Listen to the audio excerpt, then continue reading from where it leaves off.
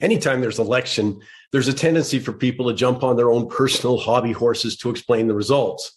Although that's got to be made more difficult by the fact that voter turnout was within 0.1% of the all-time low. Now, while I appreciate that Prime Minister Trudeau claimed he has a clear mandate, you know what? He may be stretching that a bit, given that the Liberals received support from something like 19.5% of eligible voters, support from 32% or so of people who actually cast a ballot, actually less than the Conservatives got. But I'm not sure how many would agree that represents a clear mandate. But one thing I am willing to say with certainty is that there's a lot stronger case to be made. There's nothing changed when it comes to the way we do politics. That's despite the fact that virtually every leader promises to do things differently. But we still have the same old attack ads, as opposed to trying to actually inform Canadians on a policy vision that gets past superficial sloganeering. We still have misrepresentation of position of other parties. Hey, but now it looked like it involved into doctoring audio of what other party leaders said. As for open and honest government, like, come on.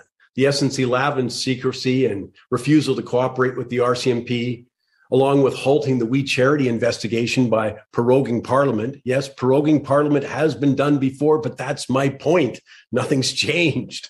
There are numerous examples of the key to Ottawa is who you know, not what you know, along with the revelations in Jody Wilson-Raybould's book that could have been a poster child for old-time dishonest politics. I mean, during the campaign, it was clear that politicians still rely on the free lunch promises, which are bigger than ever before. I guess some of them recycled from decades ago. As noted, University of Calgary economist Jack Mintz stated in quotes, parties are out-competing themselves in massive giveaways in the belief that deficit spending has no economic cost. Well, my description was that the party platforms made Santa Claus look like a skinflint. In short, what just transpired looked a lot more like the same old politics rather than anything new.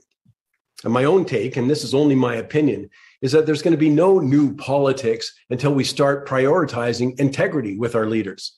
Obviously, a lot of Canadians have different priorities. As for policy, as I've stated before the election, it's imperative we focus on economic growth, yet that certainly wasn't a feature of the election. And the formula is not that tough. I mean, attract capital investment, period. Invest in skilled labor and physical infrastructure, reward success, not punish it as some parties want to do.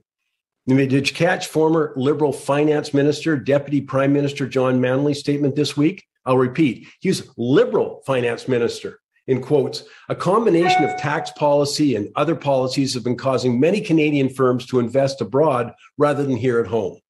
I mean, we've got to reverse that. We've got to make Canada a welcoming place for investment. We've got to reward innovation and resilience. We've got to reward success, end of quote.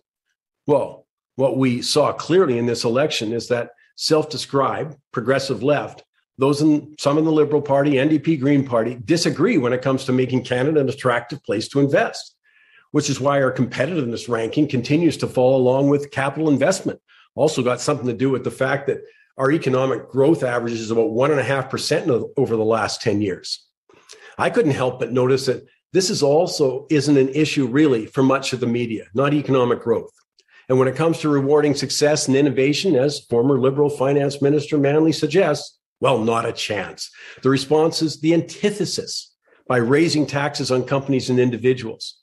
This, by the way, is one of the fundamental differences in today's Liberal Party under Justin Trudeau and the Liberals under Paul Martin and Jean Chrétien.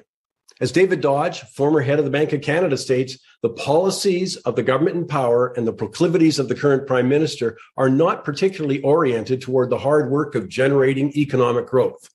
But come on, no one's surprised. Economic recovery barely made it rated a mention in last September's throne speech or in November's update. Look at the April budget. Words like benefit appeared 1,300 times, support nearly 1,000 times, while words like productivity, which is key to economic growth, appeared 39 times, competitiveness 13 times. But people, including the media, have their own priorities, and I respect that.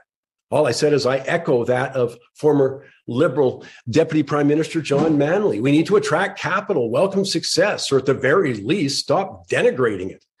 We do need to improve our competitiveness in order to grow the economy, which, come on, is the foundation of making progress in so many other areas. I mean, whether it's protecting government services or solving unemployment or homelessness or climate change, let alone our standard of living.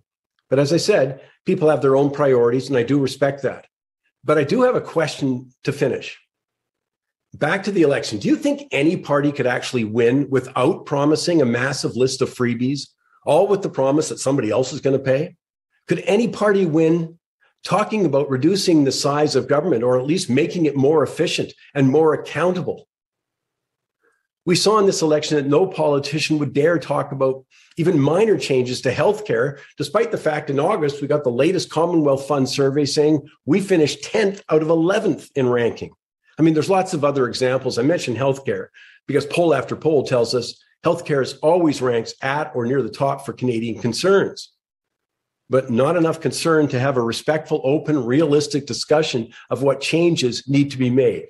So my answer to the question, would Canadians actually allow politics to be done differently? Well, my answer is no.